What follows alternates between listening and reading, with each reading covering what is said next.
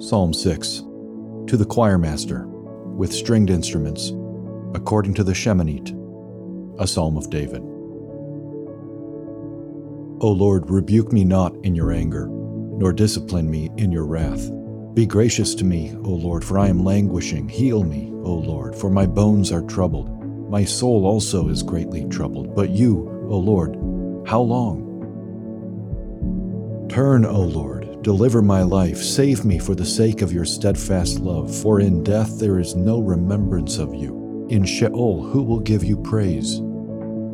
I am weary with my moaning. Every night I flood my bed with tears. I drench my couch with my weeping. My eye wastes away because of grief. It grows weak because of all my foes.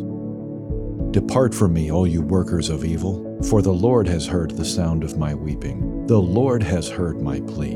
The Lord accepts my prayer. All my enemies shall be ashamed and greatly troubled. They shall turn back and be put to shame in a moment.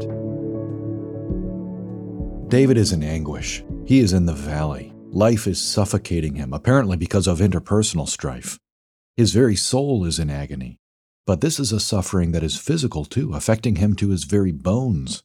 We are given a portrait of David alone on his couch, weeping like a baby. His life has gone into meltdown. Through it all, to make matters worse, he is keenly aware of his own sin and guilt, as evident from his opening words in which he asks the Lord to withhold his heavenly rebuke and discipline. Where does David go in such distress?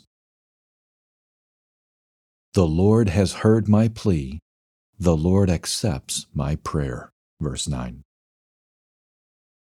Amid the storm of his life, David looks not out at his circumstances, nor in at his own internal resources, but up to the Lord of mercy.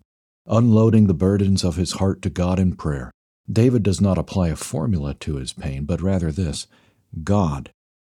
When we are brought into the dark valleys of life as we journey through this fallen world, we have and we need one thing: God. And we can know that we have the Lord with us moment by moment because He sent His own Son to walk through this world's sorrows. He was a man of sorrows and acquainted with grief. And why? So that God could withhold His anger and wrath from us despite our deserving it.